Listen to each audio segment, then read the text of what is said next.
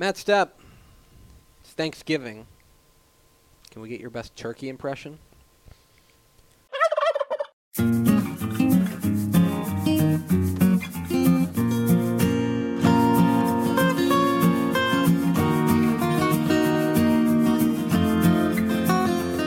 Step and Step, your premium Texas high school football podcast from your friends at Dave Campbell's Texas Football and TexasFootball.com. I am the Tep, Greg Tepper.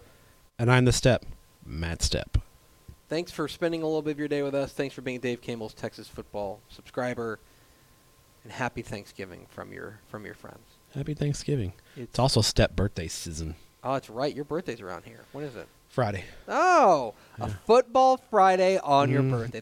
What a great birthday for me, right? Yeah, like the days, like the years it falls on a Wednesday, you got to be like, what the hell? Yeah, I know. Like, who could possibly care? It's a good year. Yeah, yeah, it is a good year. Gonna celebrate by watching football. I love it. Okay, can we talk about this? No Thanksgiving Day games. Are you bumming a little bit? Yeah, I'm bummed. I like Thanksgiving night high school playoff Thanksgiving, game. 7:30. Any stadium in the state. Because like by 6 o'clock, you're tired of your family. Kind of over. You're just kind of over them all. You've already eaten, most people. That's a good debate. What is the optimal time for Thanksgiving meal? It varies because when I was a kid growing up, my mom liked to have Thanksgiving dinner like early. She wanted to have it done before the Cowboy game. Before the Cowboy game? Yeah, she wanted to have it done like around 2:30, right before the game. But like my wife's family, they're like 5 o'clock people. So we split the difference. We're about 3:30. We want to. My memories of growing up are that I would nap during the Cowboy halftime show. Like I'd be on the couch during the Cowboy halftime show. So that's like what? That'll be like a 3:30. Like 3 or 3:30 like dinner, you know what I mean? Yeah. Something like that. Take your time, mosey through it. 5 o'clock nap, right? 5 to 6, you wake up, it's the middle of the third quarter. That's the perfect Thanksgiving, is you're waking up from a nap, and it's the middle of the third quarter of the Cowboy game. But anyway, yeah, I wish one program, I talked with a couple of coaches this weekend who both said, like, yeah, we thought about it. Like, we toyed with it, but it's like, I think to have a Thanksgiving night game. Like I said, Thanksgiving night, nobody's doing anything. Like, we're going to watch the Egg Bowl, watch Sunday night football. Get out of here. Who's playing Sunday night Thursday anyway? night, yeah. Or Thursday night. Yeah, it's like it's the Vikings and the Patriots this week. All right. Who could possibly care? Yeah. Seriously. The Egg Bowl, I mean, other than one time the guy from Ole Miss lift his leg. Yeah, that was pretty funny.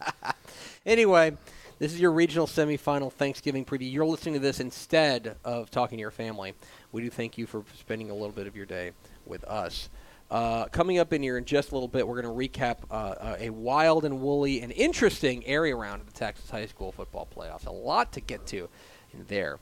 But we will start, Matthew, as we always do, with your Texas high school football fun fact of the week, presented by Country Meats. Oh, yes. Sweet, clean Country Meats, whose read I definitely have in front of me. And I'm not just vamping. I'm just saying that because I just love Country Meats. And I want to... You want to get it right. I just want to describe it in ways that I can appreciate because, again, I've got the read right here. Why would you suggest otherwise? Thanks to our friends at Country Meats for being the official sponsor of the show.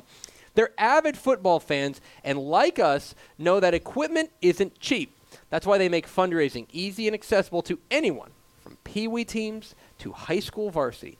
Head on over to countrymeats.com and use the discount code STEP10 to get 10% off your first order. That's promo code STEPP10 at countrymeats.com. Countrymeats.com. I don't think they have a turkey meat stick, but if they did, I bet it'd be really good. I bet it'd be tasty. Thank you, Country Meats. We do love you very much. Matt Stepp, your Texas high school football fun fact of the week. There are 5 teams, 5 UIL 11-man teams that have been playing football since at least 1955 that are in the third round of the playoffs for the first time. Do you know? How many can you name? I think you know one off the top. Yeah, Anna. Anna's in the third round for the first time ever. They started in 1913. That's crazy. Oh, Palmer. Palmer. Yeah, Coach Waddle told me that when we interviewed him. Palmer has never been to the third round of the playoffs. They've been playing since World War II. Not Keller. No, we talked with Keller made it in 1966. Talk with Strelo today, former Cop Held. What Paradise? Paradise, no. They started playing football in 1971. This is their first time. Ah, okay.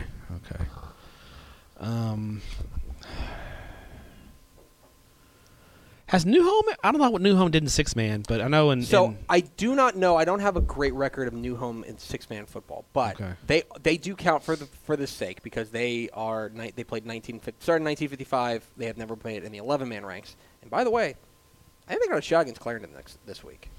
I think they do too. Mm-hmm. I think they do too. There's one that I would categorize as perhaps the biggest surprise to be here, or one of them. No, it's not true. Spearman. No, they made the third round. No, they're in like a semifinal at one point, right? Yeah, I think so. The other two. Yeah, I'm stumped. Harmony has never made it. Been playing since 1948. Okay. Harmony. And the mighty Pirates of Sims Bowie. Ah, okay. Have never made the third round of the playoffs. Really? Which is a little interesting to me. But yeah, they've been playing football since 1946. Never made the third round of the playoffs. So there you have it. Your Texas high school football fun fact of the week. There is some new blood.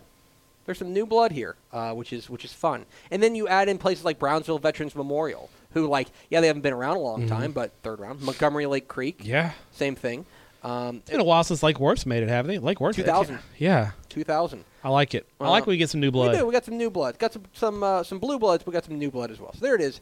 Your Texas high school football fun fact of the week. So for our area round recap, Matthew, here's what I'm going to do. I'm holding in my hand the Post-it note that I wrote the games on that we picked last week. Okay. Let's just run through them real quick. All right. And then we'll kind of do some cleanup after that. Highland Park and Geyer. Turned out to be pretty interesting. It was interesting. I'll tell you this. I can tell you this now because we're off the air. So that game was on Bally. I'm sitting there at the studio watching the game. And it gets to, they're getting to halftime. And it's going to be 28-28 at halftime.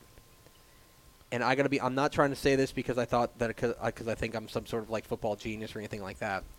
I was looking at this game and the way it was playing out, I'm like, man, this feels like Highland Park's on borrowed time.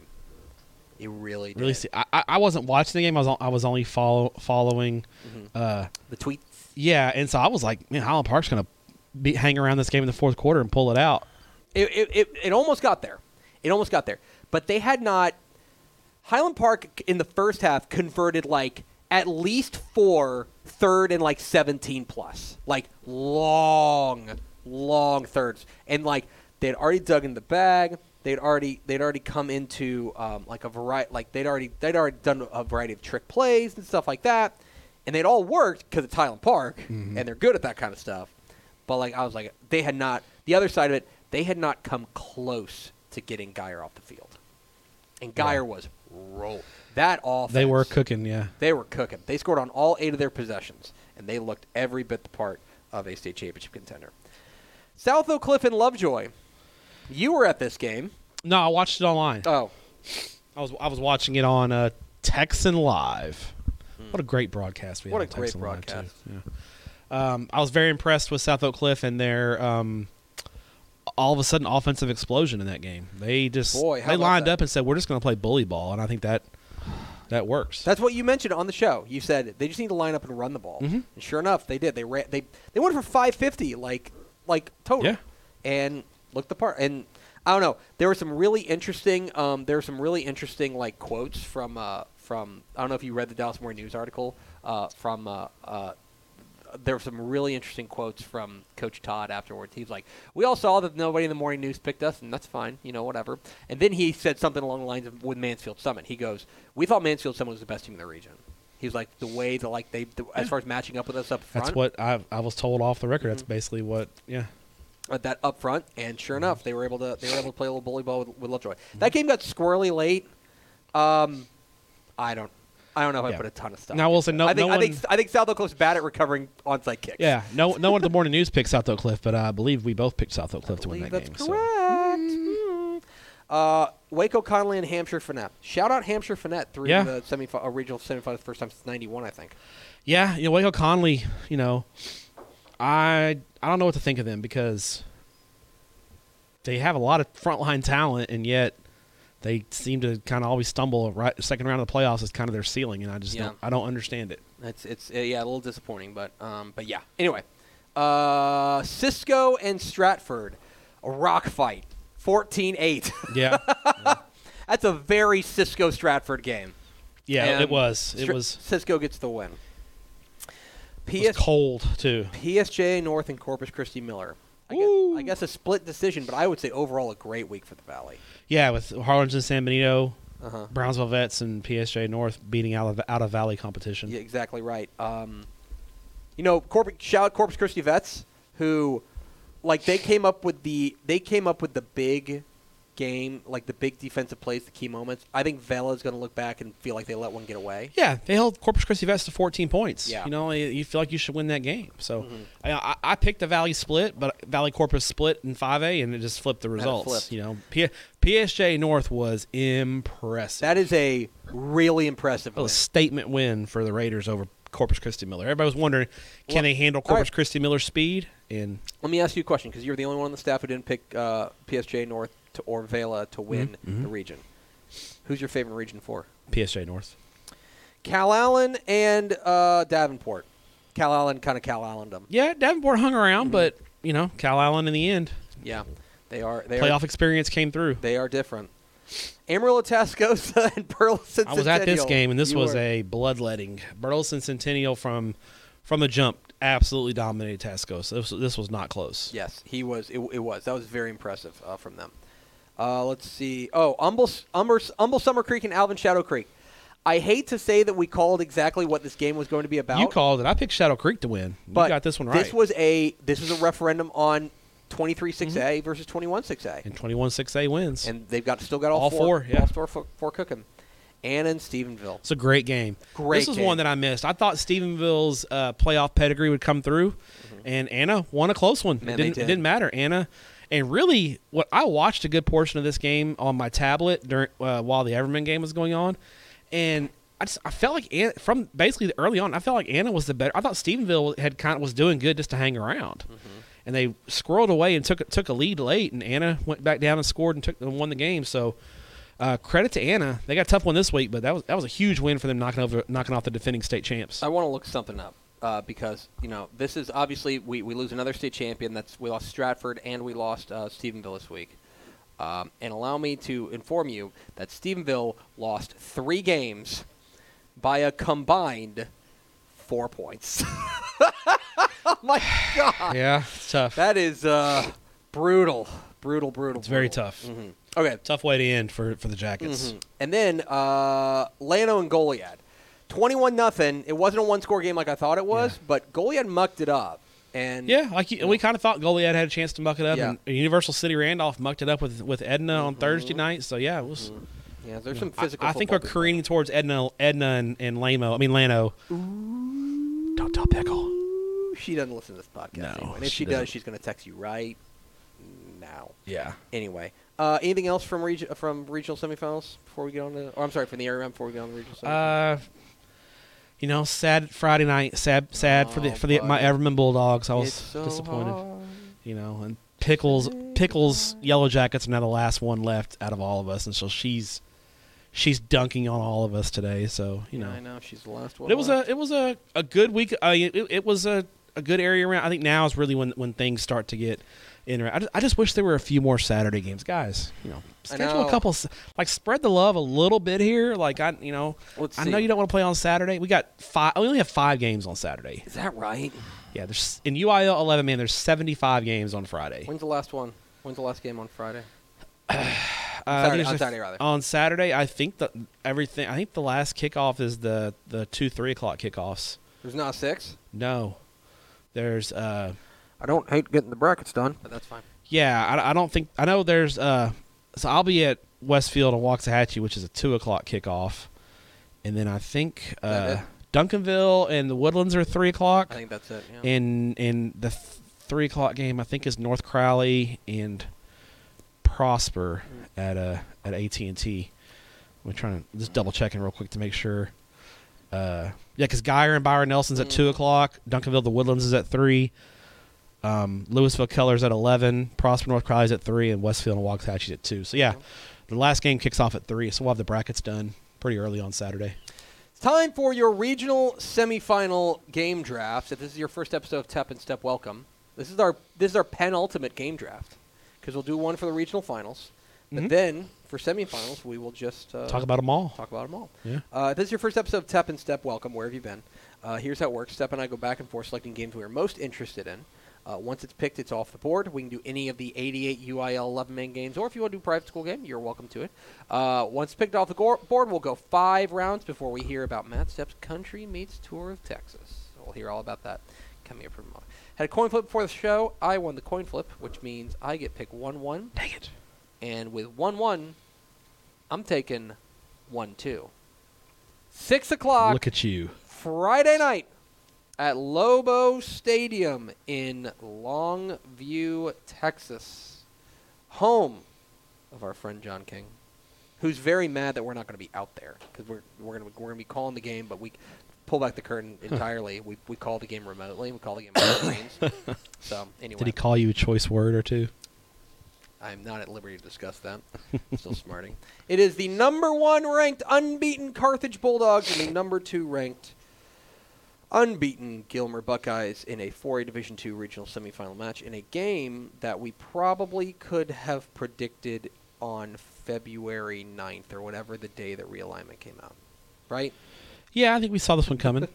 So let's talk a minute about this Carthage team because this might be really and truly, I need to run back the tape.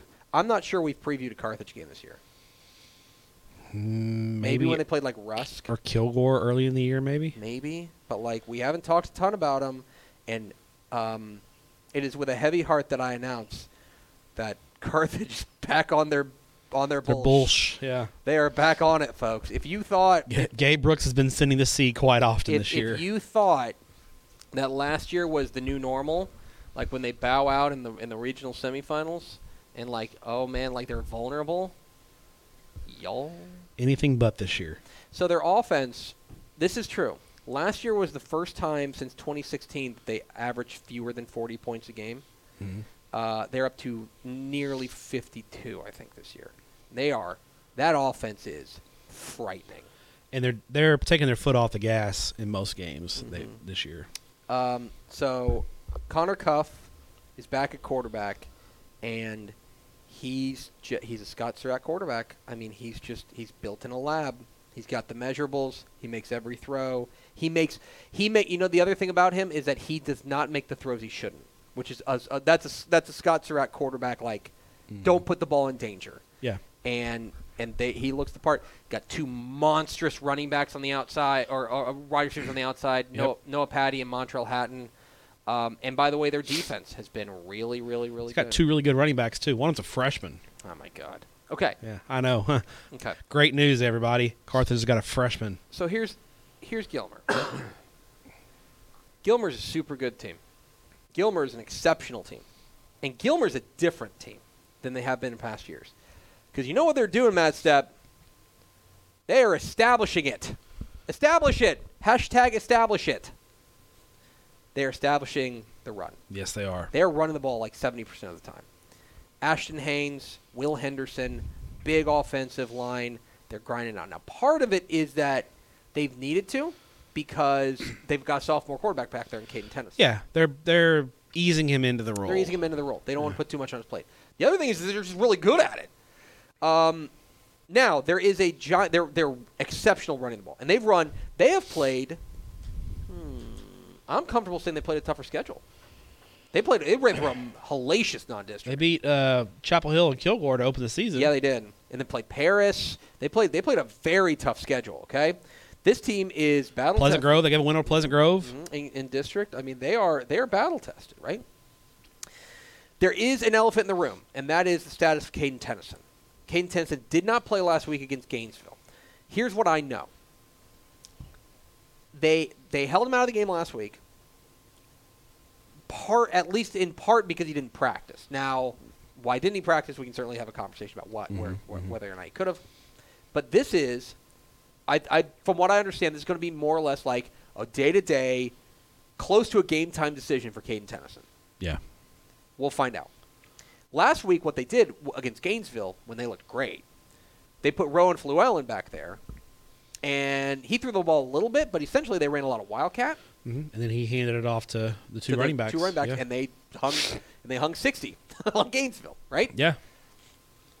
This is also like, I wonder if Gilmer looked at what China Spring did this time last year, this week last year, where they just ran it at Carthage, ran it at them, controlled the clock, made a couple of plays defensively, and beat them. Yeah. I wonder if they think that's the way. That's the blueprint. Because the other thing about this is that Carthage has owned Gilmer. Owned them. Yeah. Haven't beaten them since 2015? I know they've won 7 in a row. I think it was 2014 when they last one. Whenever 2014, I think. They dominated them. So something's got to change. Now, maybe the gap's smaller.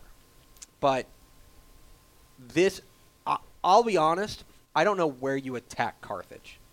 I don't know where their weak part is. They look this. I mean, the dominance they've played with all year. I think the key is just trying to make it a game trying to hang in the game for 4 quarters and try to see if you can make Carthage sweat in the fourth quarter and see how they respond to it.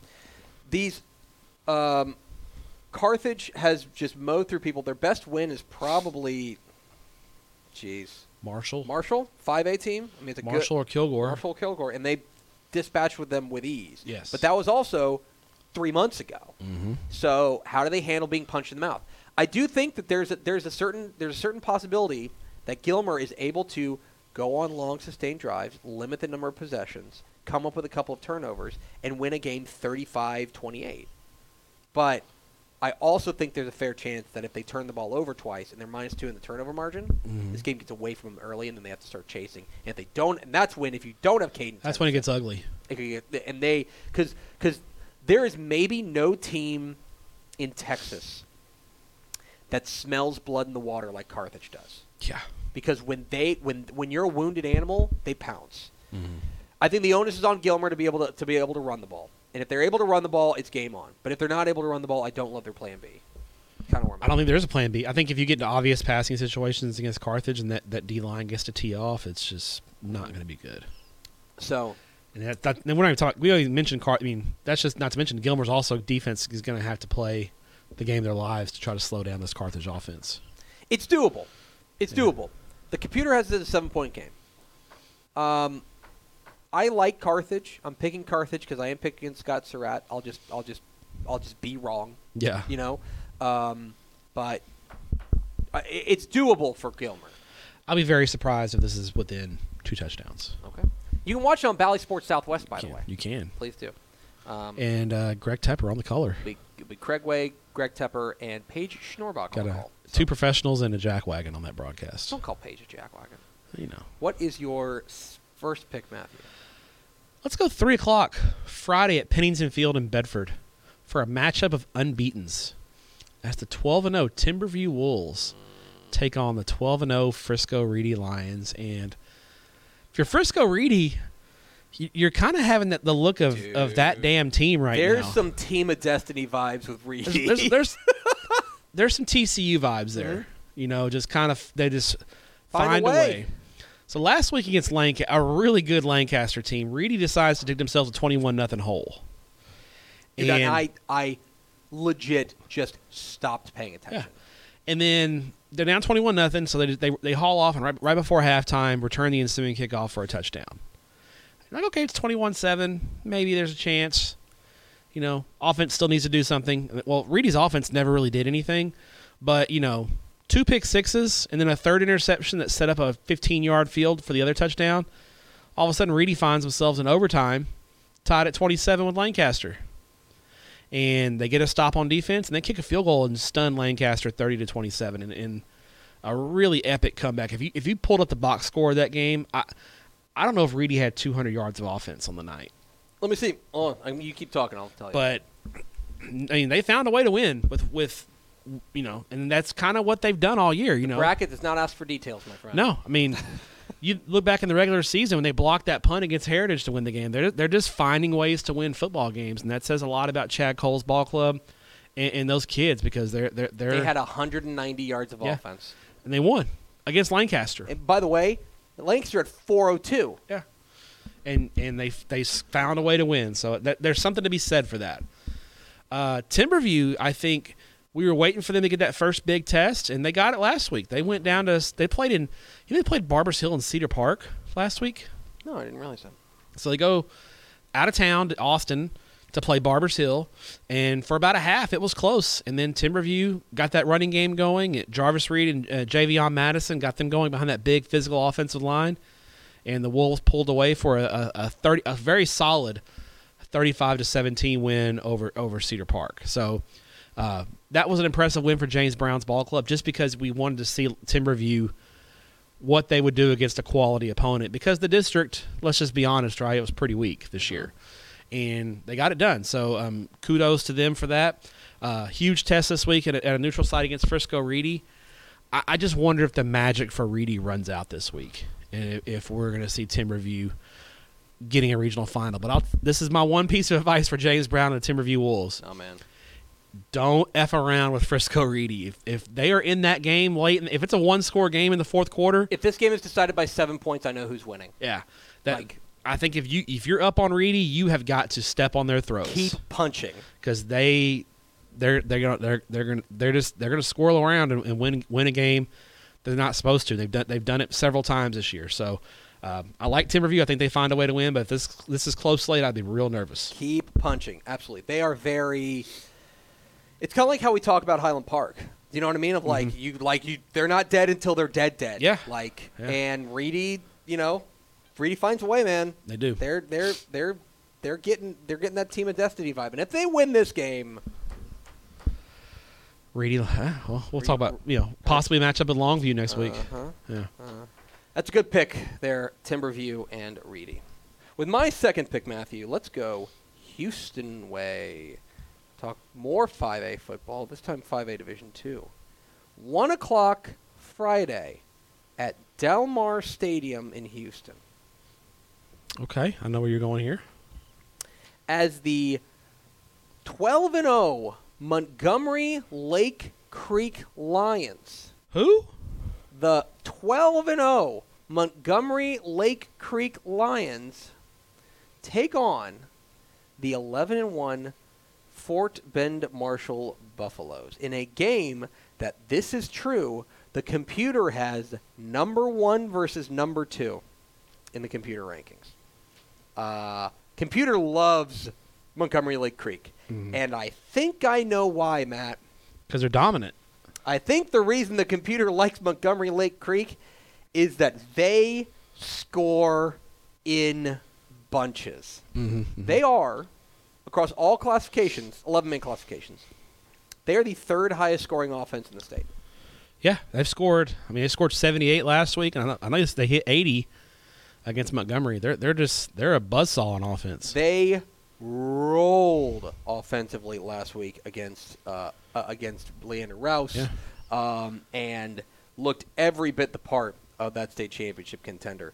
Tyvon Byers, I think it's his name. I think it goes by Ty. I think that's kind of his nickname. Kind of like the Dubar kid at Anna goes by Breezy. Man, and let me tell you, he is a freak show. Okay, their offense. He's just a sophomore too. He's a sophomore. The best is yet to come for this Lake Creek team. Their offense has been off the charts. So what happens when they face that same statistic? Every 11-man team, they've got the third best offense. Marshall's got the 6th best defense. 6th in scoring defense. They're really good defensively. They're so okay. I watched. We had one of their games on. It was either Texan Live or NFHS Network. And because I was like, I haven't watched a ton of what Marshall's been able to put down. It was when they were playing Huntsville. I watched like 10 minutes of them against Huntsville. And look, Huntsville was an okay team. I'm not making an apples-apples comparison. But, dude, that defense is so fast. That defense is lightning out there. They're so fast.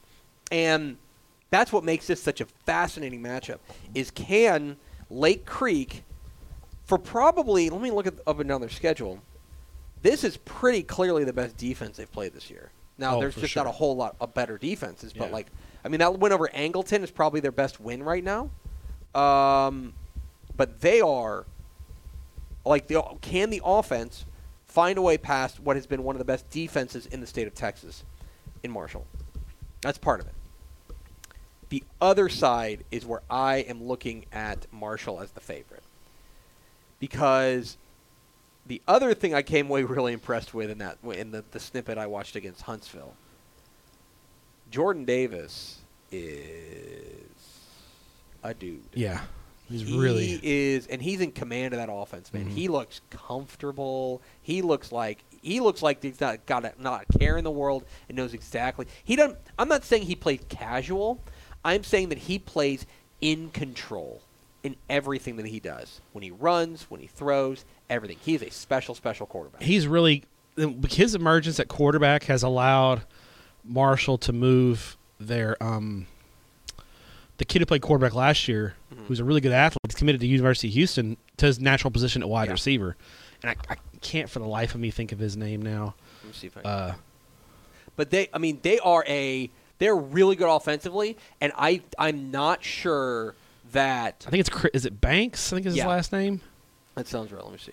I think is it maybe Jacoby Banks. Yeah, they moved him to receiver. That's exactly and it's made the Fort Bend Marshall offense really dynamic. And then you combine that with this. I don't know if this Fort Bend Marshall defense has any superstars, but man, they are 1 through 11 really, really good. They're really good and they're fast, and that's why I like Marshall.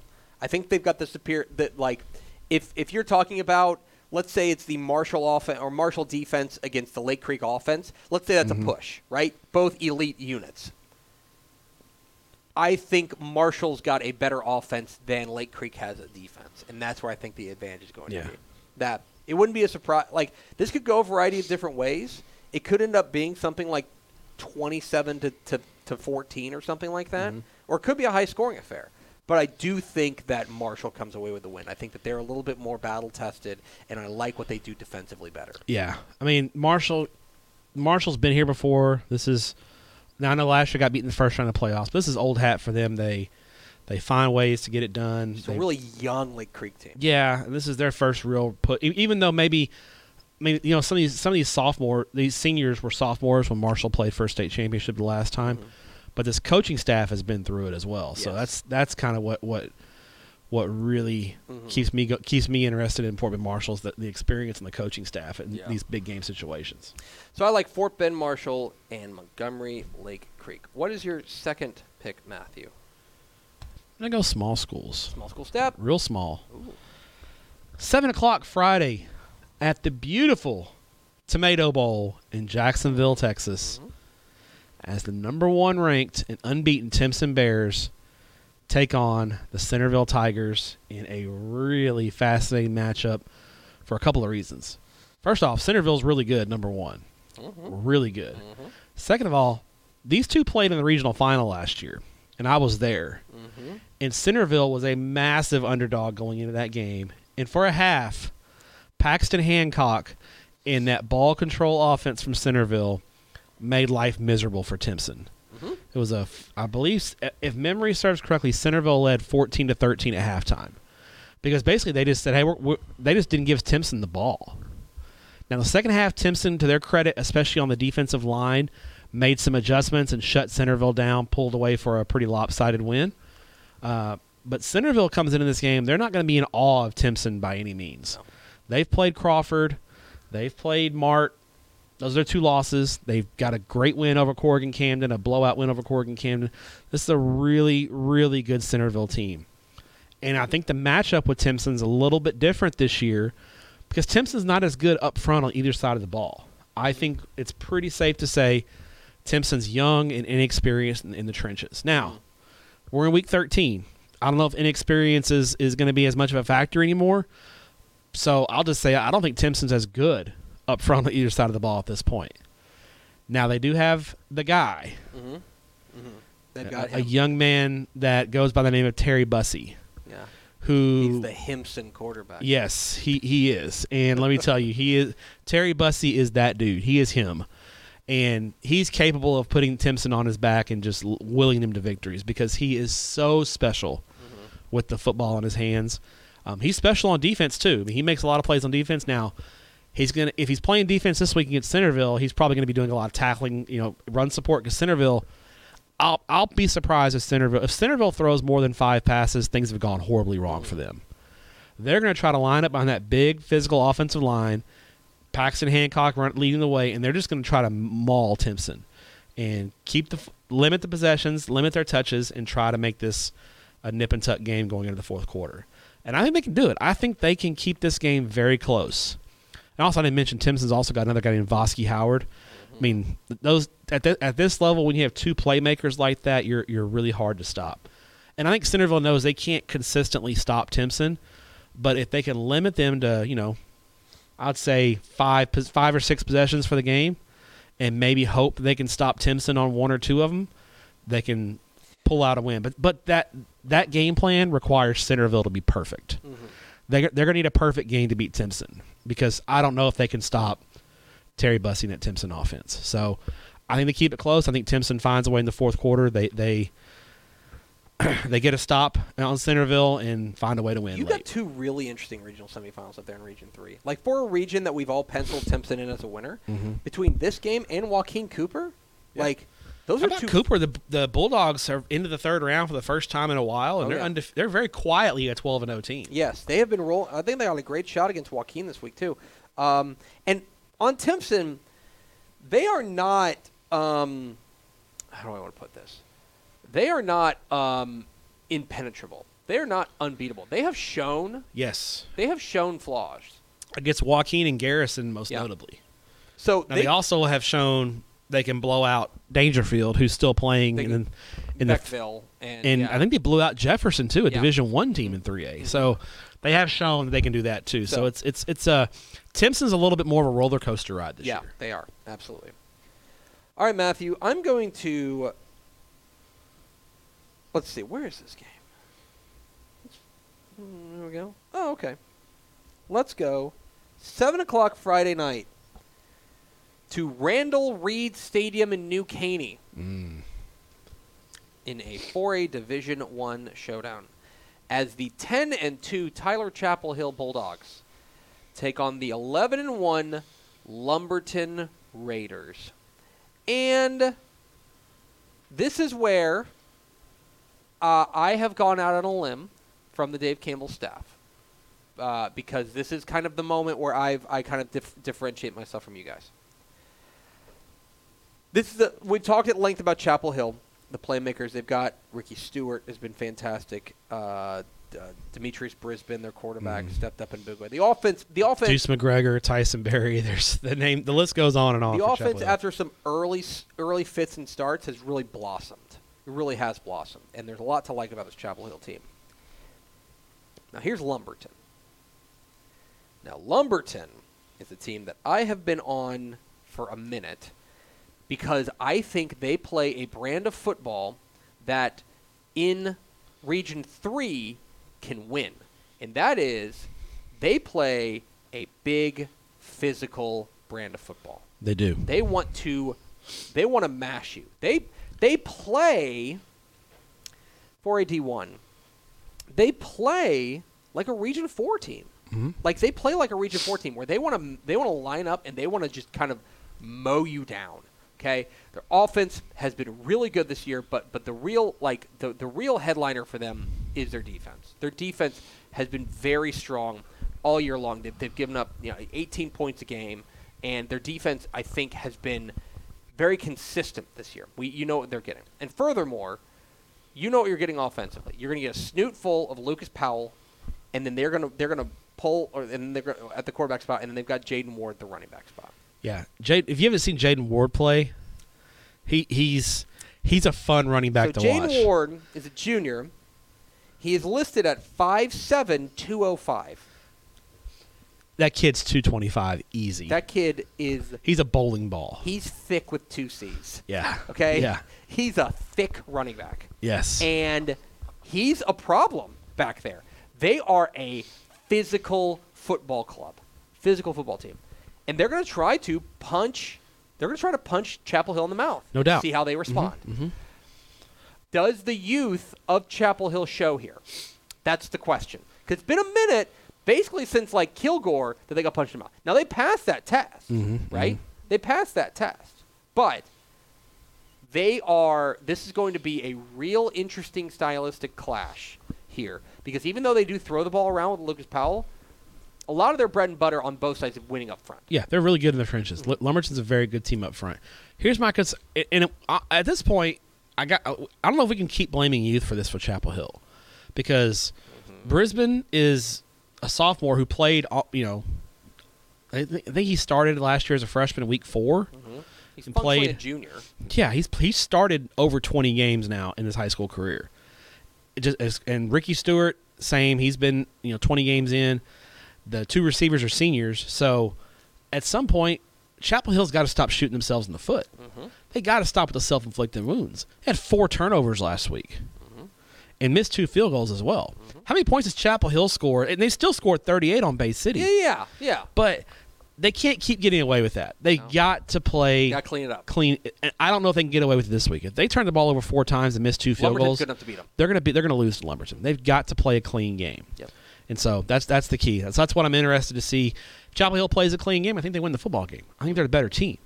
But if they cheddar bob themselves and just take the gun and Plaxico Burris and just shoot themselves, then it's game on. And Lumberton's more than capable of beating them. So that's what I'm looking at in this game. I'm rolling with Lumberton. That was my pre-playoff pick. I think the Computer's got it as a pick 'em. Computer's got it as a coin flip game.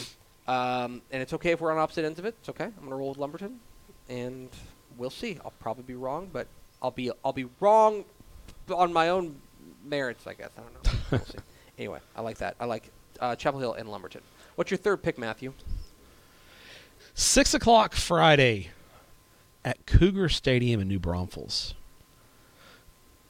The Lake Travis Cavaliers taking on the San Antonio Brennan Bears. And this question has come up the past few years, and it's coming up again. Can anyone in San Antonio beat Lake Travis or Westlake? It's the reign of terror. And it almost happened last week. Steel, a very young Steel team, almost came back. Oh, my God. And Lake Travis said, nope, we're just going to rip your heart out with the field goal on the last play of the game to win 24-21. They just keep doing it to them. Yeah. I mean, I watched a good portion of that game, and Steel had all the momentum. And Lake Travis, in crunch time, found ways to make plays. I mean, Caden Leon, Nico Hamilton, the running back, the big tight end, Sam Self, great player for the Cavs. He is a great player, man. The one concern about Lake Travis going in this game is they're a little beat up, especially along the defensive line. Interested to see if they get those guys back, because if not, I think Brennan can score on them. Brennan is a flamethrower on the offensive side of the ball. Ashton Dubose has 3-year starter, has just been putting up great numbers for his entire career in San Antonio, and a feather in his cap for his career would be knocking off Lake Travis. Dude, they might build him a statue if they beat Lake Travis. Last week they go down to Los Fresnos on Thursday, and it's on the road. It's rainy. It's cold in the valley. The band's not there. It's kind of a dead atmosphere for them, and they kind of played with their food a little bit against Los Fresnos. But even though they played with their food, they still won 42-7. Right. So they did what they needed to do. They're going to have to play a clean game this week. There's some commonalities. They played Steel in week 1, lost by 1 in a classic game there at the Alamo Dome. Steel and Lake Travis, obviously looking back on it now, a pretty evenly matched team. So I think Brennan is right there with Lake Travis. The key for Brennan is going to be their defense. I think Brennan's going to score on Lake Travis. Can their defense stop the running game from Lake Travis? Is going to be the key. Because Lake Travis is a run-heavy team this year. They're not the Lake Travis that you know and love that's 5 wide and slinging it around. They're a much more run-heavy team this year. So can the Brennan Bears defense, especially up front, hold up, get Lake Travis off the field and give the ball back to their offense? If they do that, I think they win. But I ain't picking a San Antonio team against Lake Travis or Austin Westlake. Can't do it. Can't do it. Give me Lake Travis. Did you know, this is a courtesy of our friend Jay Plotkin, Lake Travis is now 7-0 all time when facing a team the second time in the same season. Really? Never lost. 7-0. Pretty crazy. That's a Jay Plotkin stat right there. There you go. There's a little Jay Plotkin stat. I'm with you entirely. I think Brennan has the best player. I think Brennan has the more consistent offense. I think there's ample reason to believe Brennan's going to win this game. And I can't pick him because it's LT or Westlake against San Antonio. Yeah, until somebody does it, you just can't, Can't do it. The streak has just been, the narrative has been set here. Yes. And 100%. It's unfortunate for San Antonio 6A football, but they've become Austin's little brother. Yes. 100%. All right, Matthew. Let's go to I do love Region 2 because, just generally speaking, because especially at the big school level, because it has the strange cross-regional matchups. Oh, there's some cross-pollination for sure. 3 o'clock Saturday at the Field in Pflugerville. I believe the last game to kick off of the year, of the week. 3 o'clock. Yes. As the Duncanville Panthers take on the Woodlands Highlanders, and a moment to marvel at what the hell has gotten into the Woodlands. Man, they're playing. This is the. Remember preseason we were talking about the Woodlands and how good. Really bullish on them. And then North Shore in one half said swatted them out and we kind of forgot about the Woodlands after that. Mm-hmm. When North Shore we were standing there on the sidelines and it does. Here's the crazy thing, Tepper. This was 3 months ago. It doesn't feel like 3 months ago we were standing on the sidelines in Beckville. Yes. And 3 months ago, we're standing on the sidelines in Beckville, and we look at our phones, and we see the North Shore up 42-0 on the Woodlands in the second quarter. And we pretty much haven't talked about the Woodlands very much since then. And then they lost to New Caney by a touchdown, and then we were like, all right, well. Well, now definitely not.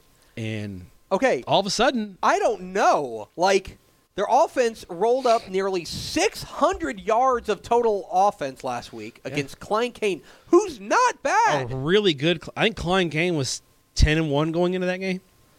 They were up 45-7 at half. Yeah. Mabry Matower, Quanell Farrakhan, they're dynamic, rolling offensively. Yeah, I looked at the score. I had to double take when I saw the score. Dude, and it was like 28-0. I was like, what the hell is going on? So a white hot offense. Let's talk about a fire extinguisher, which is the Duncanville defense. The Duncanville defense has been just exceptional all year long, and I probably don't need to tell you that. But their defense is especially good right now, just like especially good. They gave up those they gave up 28 to Cedar Hill. A lot of those were in the garbage time. Mm-hmm. I'd love to know how many competitive points they've given up this year, like as far as within striking distance. Yeah, South Oak Cliff in the first game. Mm-hmm. Give 10. Waxahachie was competitive with them. 24-7, yeah. And I think Brian may have scored in the opening drive of the game in the first round. But that's the thing, is that when they've struggled, it's been because their offense has just not really found its footing. Like 21-10 against, or 23-10 against South Oak Cliff, 24-7 against Waxahachie, right? Mm-hmm. Even DeSoto 41-17, even though Caden Durham went nuts. The defense has not been an issue. They have just got dudes over there who are erasers. They are just, whatever you want to do, it's just a non-starter for them. And it starts up front. Their front is just stupid. Colin Simmons and company, they blow you up. They blow up anything you're trying to do.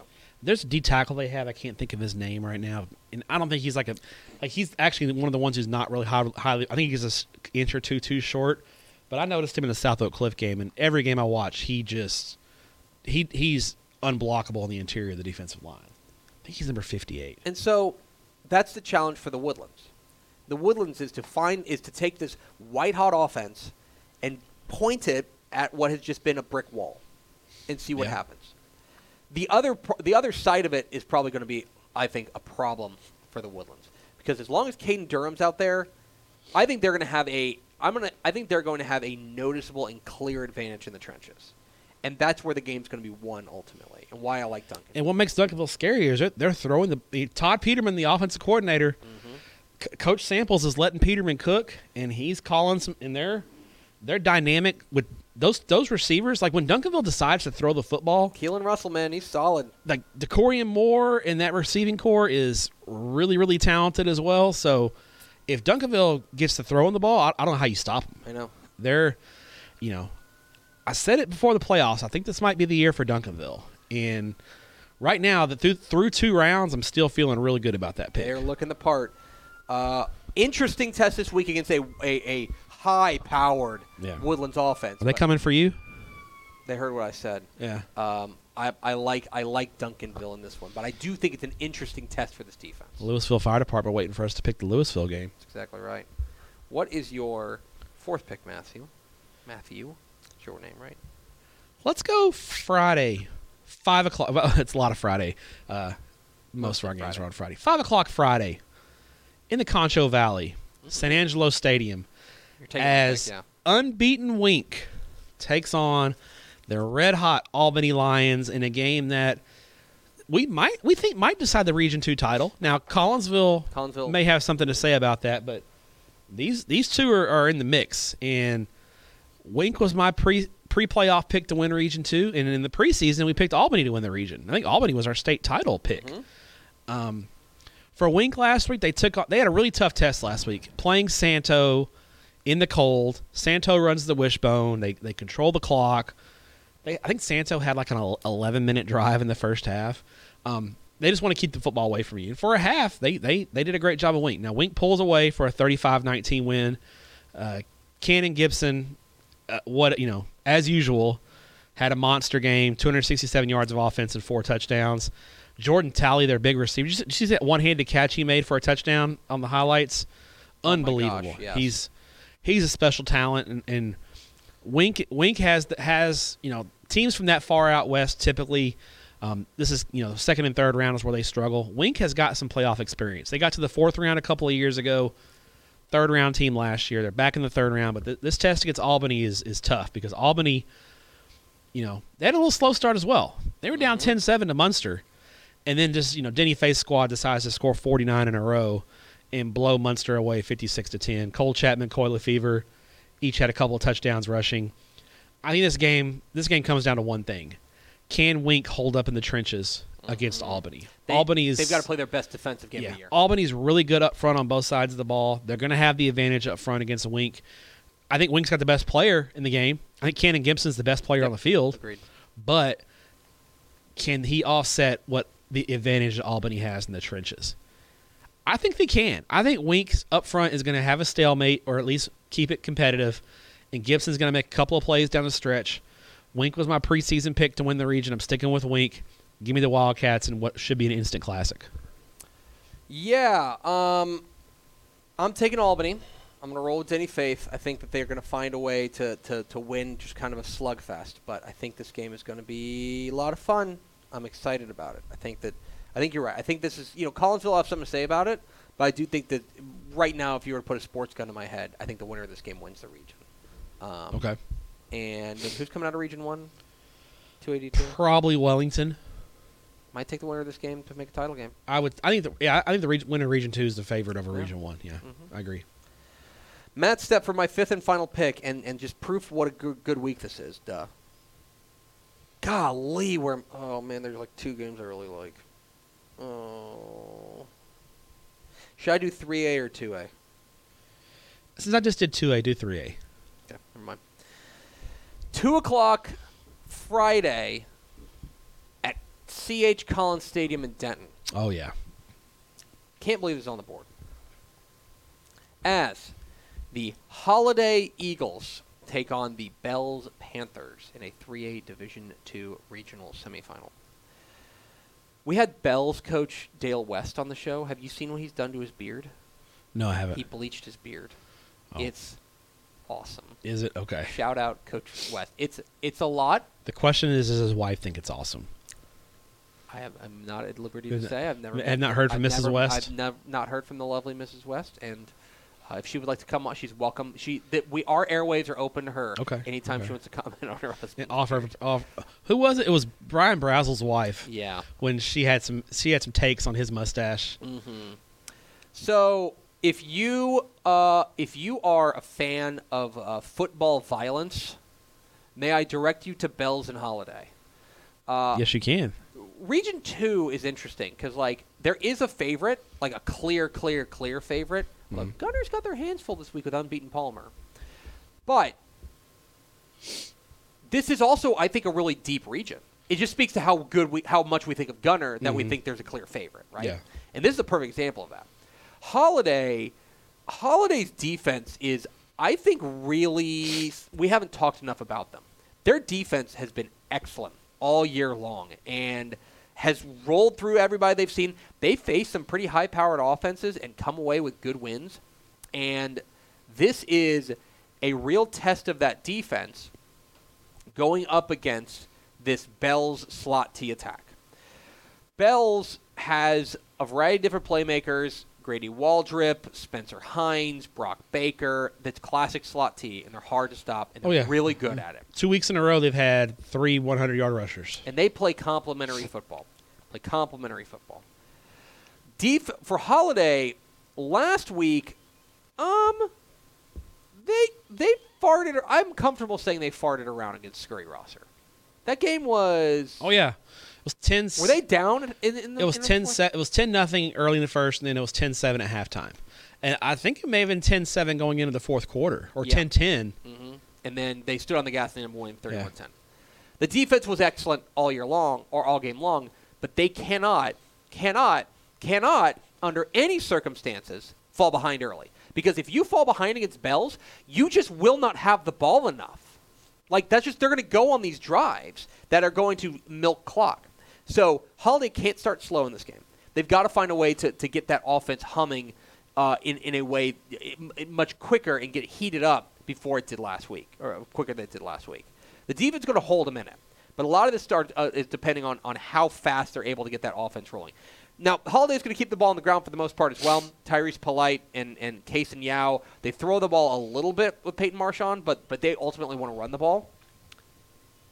Great offensive and defensive line play in this game. Do you think that 27 points wins this game? It's going to come real close. Yeah, I think.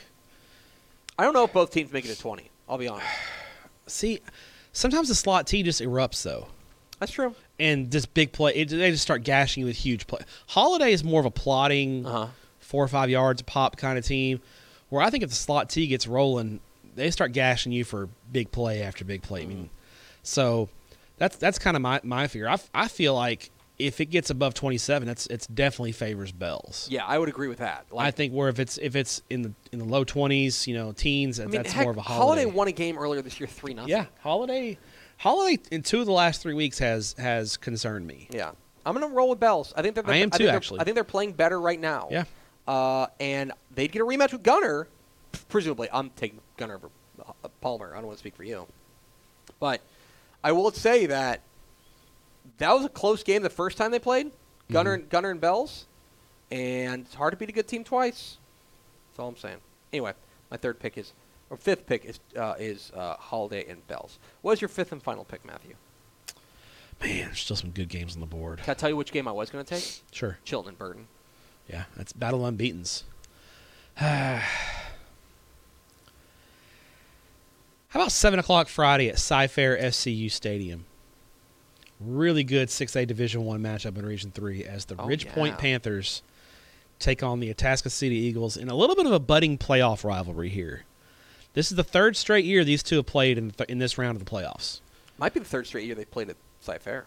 No, I think they went home and home, I think. I know in 2020, Ridgepoint went to Turner and beat Atascocita. Oh, okay. Was that the COVID year, yeah. Well, I presume they returned it then. Yeah, so just makes sense geographically for them to play. For sure, yeah. This year is kind of splitting the difference. I'll tell you this: I'm feeling better about Atascocita. The pick for Atascocita to win the region after last week with North Shore kind of struggling with Dickinson a little bit, and Atascocita hitting the gas and blowing Clear Springs away. Okay, well, we'll finish your point, and then I'll come back to that. Feeling better about that pick. Zion Brown. If Zion Brown's going to throw for 287 yards and 2 touchdowns, Atascocita is real hard to stop because they've got the running back in Blaylock. They're good up front of the offensive line of the ball. They've got the defense. Tuscaloosa's defense has been great all year. They continue to play well. Brown also ran for 112 yards. If they're going to have that dual threat, and the question with Tuscaloosa has been all year, can they throw the football consistently? And they've been able to do it at least the last couple of weeks. Ridge Point has won 2 playoff games by a combined 6 points. Yes, they have. They've gotten away with it. In tough first 2 rounds, no doubt about it. I mean, Houston Lamar was a really good team, and Ridge Point won a 14-10 slugfest with the Texans last week. But I don't know if Ridge Point can do it for a 3rd straight week. This is a gauntlet they're having to run here, and I just wonder if they can get it done this week. I think Atascocita, I think they kind of blow them away. I think Atascocita makes a statement this week, puts the gas to Ridge Point, puts this one away early, and gets themselves ready for North Shore. This is going to be, I think, Atascocita. On paper, this is a great game, but I think Atascocita makes a statement this week. Okay, so let's have a conversation then, because we'll talk. I'm sure we'll talk about a potential North Shore. Now, by the way, North Shore's got their hands full of Cinco this week. Yeah, Cinco just beat Cy-Fair. Cinco's not a bad team, and I'll keep that around. But I would say that I look at North Shore, and you're looking at them like they have their offense has had off days. They had an off day against Summer Creek. They had an off day last week at Dickinson. But bro, if that offense is about to wake up, if DeAndre Hardiman and Rashad Johnson are going to run for 260 a game, that looks like North Shore early in the season when they were really just destroying people. Yes, so that is kind of keep an eye. I don't know. We'll talk about it next week. That's for another. And by the way, who do they have Amador at quarterback still? No, they moved Amador back to receiver and moved another sophomore to quarterback. I can't think of his name now. I think his first name is Evan something. So, yeah. Anyway, it's hard to tell because you can't get box scores in the Houston Chronicle. That's good. That is our regional semifinal draft. I took Carthage and Gilmore, Fort Bend, Marshall, and Montgomery Lake Creek. Tyler, Chapel Hill, and Lumberton, Duncanville, and the Woodlands, and Bells and Holiday.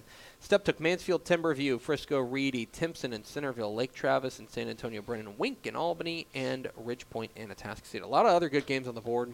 A lot of really good games on the board, including, let's see, what are my highest? We can do Chilton Burton. Chilton Burton.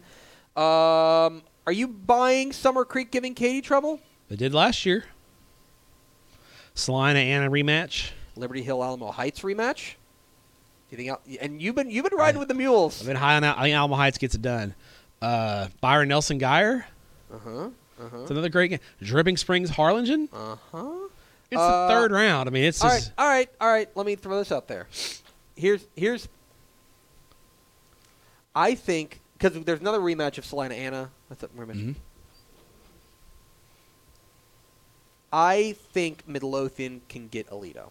I'm not predicting it. I think they can too. I think they can do it, though. Yeah, I think they can. Anyway, that last time they played, Midlothian took them to overtime, and I think Midlothian's better than that team, and I don't think Alito's as good as that team. There's some bonus coverage here on Tup and Step. And now start getting that with the few and fewer games. Oh yeah, I know. And now it's time for Matt Stepp's regional semifinal road trip, presented by our friends at Country Meats. Special shout out to our sponsor, Country Meats. They handcraft delicious, healthier snacks that help groups and teams easily raise money with 12 delicious flavors to choose from. Reach your fundraising goals fast and order yours at countrymeats.com. Use discount code STEP10 to get 10% off your first order. Country Meats, approved in El Campo. Is that true? Well, you know what El Campo stands for in Spanish. It's the country. Oh, I thought it was the camp. Carl, I think it's the country. I'm sure it is. But El Campo's country either way. So where are you going Thursday, Matthew? What are you going to do? Just like stare out the window? I hope the Cowboys don't disappoint me. Who are they playing? The Giants. Yeah, but I mean, hey, they look so good Sunday. Now they're gonna, it would be very. I'm not a Cowboys fan. It would be very Cowboys for them to look like the best team in the world on Sunday and then go out there and lay an egg against the Giants. I get emotional because I don't really on college football. I mean, if I have a college football team, it's TCU, which they're having a great year. Yeah. But I don't get to watch college because I'm busy on Saturday doing high school stuff. So really, the Cowboys are the only team that I get to sit and watch and get emotionally invested in, and I do. Cowboys Twitter is pretty good. It's almost as good as NBA Twitter, but not quite. Were your football pants just going crazy yesterday on Sunday? I was pretty fired up. I was pretty excited about the Cowboy game, so it was good. So hopefully they're going to lose this game 27-17. You heard it here, right? They're going to lose in the most Cowboys way ever, probably. But I'll be locked in on Thursday. So yeah, I'll be napping through halftime. Friday, I'll be in the Houston area. First game at 1:00 at Pridgeon Stadium as Fort Bend Hightower takes on CE King. Yeah, should be It's probably not the best early game in Houston. The problem is the good. CE King's gonna get them. The good early games in Houston are start at 2 and 3 o'clock, and they're on the other side of town. And I'm really going to Houston for the nightcap. You're trying to get 2 for 1. Yeah, and which you did last week, by the way, with Centennial and Tesco. Yeah, I pulled that off. Did you see that? I can't believe it. Yeah, Centennial. I went to Centennial Tesco. Did you have a motorcade? No, I made great time because I left Centennial. I left Centennial Tesco with in Wichita Falls. It was 4 minutes left in the game. It was over. It was 31-7, and Centennial had the ball. And they were basically just running the clock out. So it was 4:45 when I walked out of the press box. So I made it to my car about 4:50. I got to Denton at 6:05. I got to 380 and 35. And then it took me about an hour to get from there to Carrollton, which is only about 20 miles. That tracks. 35E was somebody who lives in that part of the world. I understand. But I made it. So now the doubleheader was just going to be tough in Houston because of 2 and 3 o'clock games. If there'd have been a better 1 o'clock game in Houston, like I was really hoping Hampshire, Fournette, and Cuero would have played at 1 instead of 6, but they're not. So 1 o'clock, CE King and Hightower. 7 o'clock. Friday night playing at Ford Stadium on Texan. I think the first game's on Texan Live too, but for sure this was on Texan Live. Madisonville versus Silsbee. Dude, we didn't even mention Madisonville. What an upset, knocking off Belleville, and to do it that way. Yeah. Now guess what, Madisonville? Your reward is you get another unbeaten team in Belleville. I mean Silsbee after beating Belleville, so you get to deal with Draylon Miller. So they're gonna have their hands full this week. They will. Silsbee's really, really good. And then Saturday afternoon, I will be in Hutto. My first ever visit to Hutto. The new stadium. Coach LaPlante has welcomed me with open arms as Spring Westfield takes on Waxahachie. You haven't been to the new stadium? No, not been to the new stadium. The house that Brad built?